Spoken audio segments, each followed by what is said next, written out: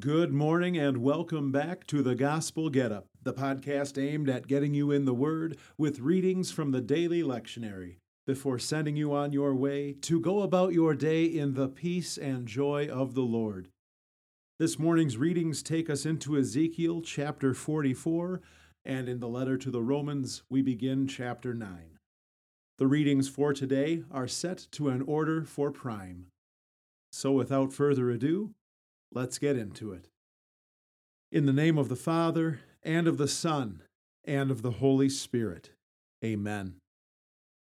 Hasten to save me, O God. O Lord, come quickly to help me.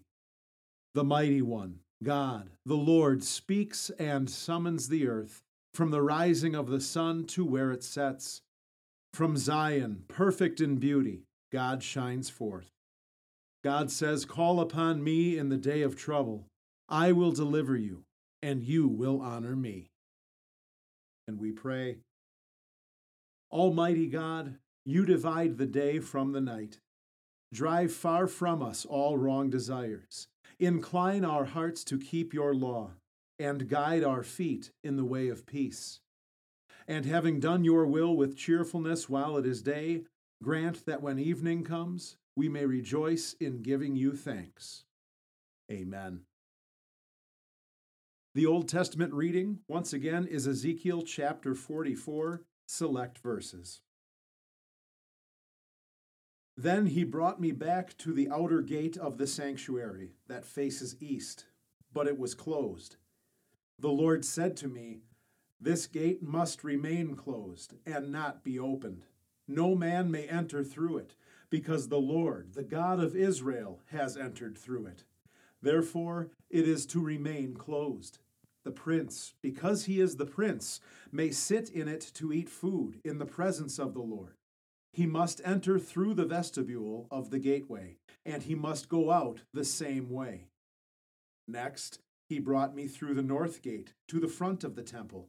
I looked, and the glory of the Lord had filled the temple of the Lord, and I fell on my face. The Lord said this to me, "Son of man, pay attention. Watch carefully and listen carefully to what I am telling you regarding all the regulations of the temple of the Lord and all the instructions concerning it. Pay attention to the entrance of the temple and to all the exits of the sanctuary. Say this to the rebellion, that is, to the house of Israel. This is what the Lord God says. There has been more than enough of all your abominations, O house of Israel.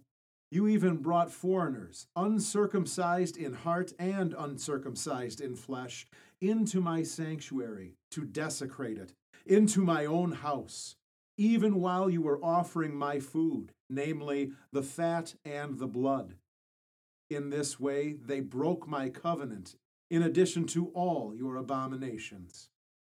You have not faithfully guarded my holy things. Instead, you appointed others to be guards at my sanctuary in your place. This is what the Lord God says. No foreigner, uncircumcised in heart and uncircumcised in flesh, may enter my sanctuary. No foreigner at all from those who are among the people of Israel. What's more, the Levites who went far from me when Israel strayed away, those who wandered away from me to follow their filthy idols, they must bear the consequences of their guilt.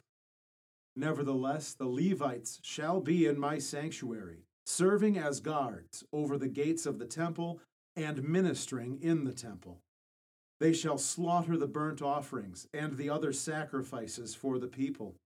They shall stand before the people to serve them. But because they formerly served them in front of their filthy idols, and became a stumbling block that made the house of Israel guilty, therefore I have raised my hand in an oath against them, declares the Lord God, and they must bear the consequences of their guilt. They may not approach me to serve as priests for me, nor may they approach any of my holy things or the most holy offerings. They must bear their shame and the consequences of the abominations that they committed. Yet I will make them guardians of the ministry of the temple. in charge of all the duties of the temple and of everything that has to be done in it. But the Levitical priests, who are the sons of Zadok, those who faithfully performed the duty of guarding the ministry of my sanctuary when the sons of Israel strayed away from me, they may approach me to serve me, and they may stand before me to offer the fat and the blood to me, declares the Lord God. They alone may enter my sanctuary. They alone may approach my table to minister to me, and they shall perform the duty of guarding the ministry of the temple for me. They are to teach my people the difference between the holy and the common, and make them knowledgeable in distinguishing the unclean from the clean. In case of a dispute, they are to officiate as judges, and they must render their judgment concerning that case on the basis of the precedents in my judgments. They must observe my instructions and my regulations regarding all my appointed festivals, and they must keep my Sabbaths holy. They must not go near a dead person and make themselves ceremonially unclean by doing so. Only in the case of father or mother, son or daughter, brother or unmarried sister may they make themselves unclean. After a priest has been purified, 7 days must be counted off for him. On the day he enters into the sanctuary, into the inner courtyard to minister in the sanctuary, he must offer a sin offering for himself, declares the Lord God. This will be their inheritance. I am their inheritance. You must not give them property in Israel. I am their property. They may eat the grain offerings, the sin offerings, and the restitution offerings, and every devoted thing in Israel will belong to them. This is the word of the Lord. The New Testament reading is Romans chapter 9, the first 18 verses. I am speaking the truth in Christ. I am not lying. My conscience testifies with me in the Holy Spirit that I have great sorrow and continuous pain in my heart. For I almost wish that I myself could be cursed and separated from Christ in place of my brothers, my relatives according to the flesh, those who are Israelites. Theirs are the adoption as sons, the glory, the covenants, the giving of the law, the worship, and the promises. Theirs are the patriarchs, and from them, according to the flesh, came the Christ, who is God over all, eternally blessed. Amen. This does not mean that God's word has failed, because not all who are descended from Israel are really Israel, and not all who are descended from Abraham are really his children. On the contrary, your line of descent will be traced through Isaac. This means that it is not the children of the flesh who are God's children, but it is the children of the promise who are counted as his descendants. For this is what the promise said: I will arrive at this set time, and Sarah will have a son. Not only that, but Rebekah also had children by one man, our forefather Isaac.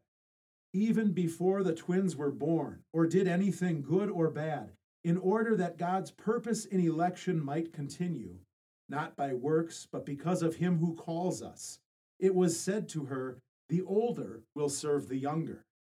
Just as it is written, Jacob I loved, but Esau I hated. What will we say then? Does this mean that God is unjust? Absolutely not.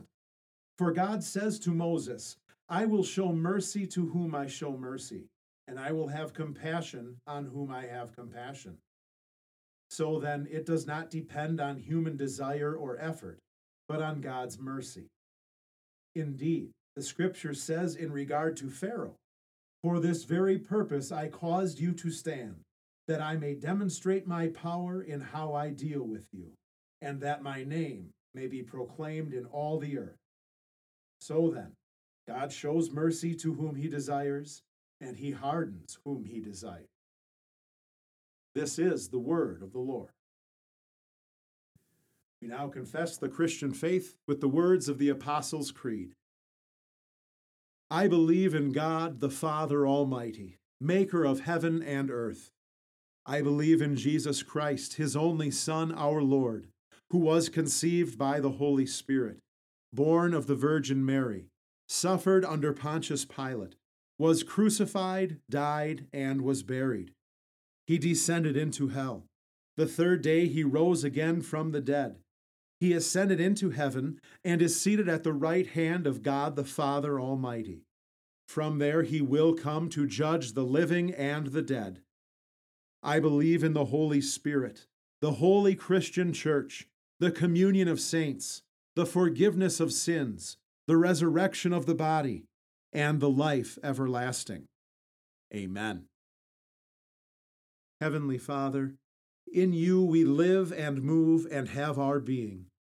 We humbly pray that you would so guide and govern us by your Holy Spirit, that in all the cares and occupations of our life we may not forget you, but remember that we are ever walking in your sight.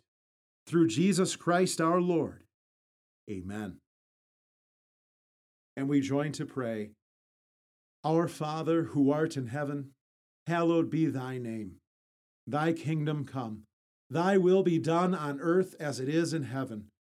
Give us this day our daily bread, and forgive us our trespasses, as we forgive those who trespass against us. And lead us not into temptation, but deliver us from evil. For thine is the kingdom, and the power, and the glory, forever and ever. Amen. Let us praise the Lord. Thanks be to God. Now to him who is able to do immeasurably more than all we ask or imagine, according to his power that is at work within us, to him be glory in the church and in Christ Jesus, throughout all generations, forever and ever. Amen. And now for the good news that never gets old, the news that Jesus is your Savior, who lived, died, and rose again so that all your sins have been forgiven. That's the gospel. Now get up and go and live to God's glory and for the benefit of your neighbor. Peace.